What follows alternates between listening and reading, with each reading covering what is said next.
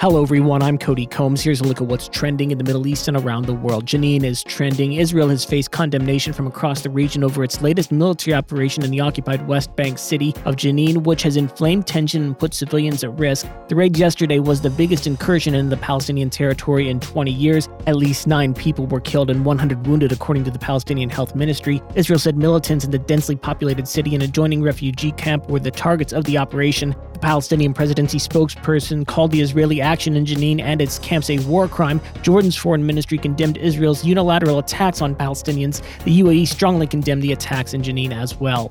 Peter Hellyer is also trending. UAE President Sheikh Mohammed has extended his sympathies to the family of Peter Hellyer after the author, columnist, and cultural historian died on Sunday in Abu Dhabi. Hellyer, who was 75, began a decades-long association with the UAE in the 1970s when he moved to the country to develop documentaries about the overseas visits of the founding father, the late Sheikh Zayed bin Sultan Al Nahyan. Hellyer helped establish the English language service WAM, the state news agency, headed up by foreign language radio broadcasting for Abu Dhabi, and served as managing editor of the Emirates News newspaper. Meta Threads is trending as well. Meta Platforms plans to launch a microblogging app, Threads, days after Twitter executive chair Elon Musk announced a temporary cap on how many posts users can read on the social media site. Threads, Instagram's text-based conversation app, is expected to be released on Thursday and will allow users to follow the accounts they follow on the photo-sharing platform and keep the same username, a listing on Apple's App Store showed. Iraq is also trending, in particular the riverbanks of Iraq's southern province of Maysan. Thousands of tons of dead fish have washed up on the riverbanks in what has been described as an ecological catastrophe.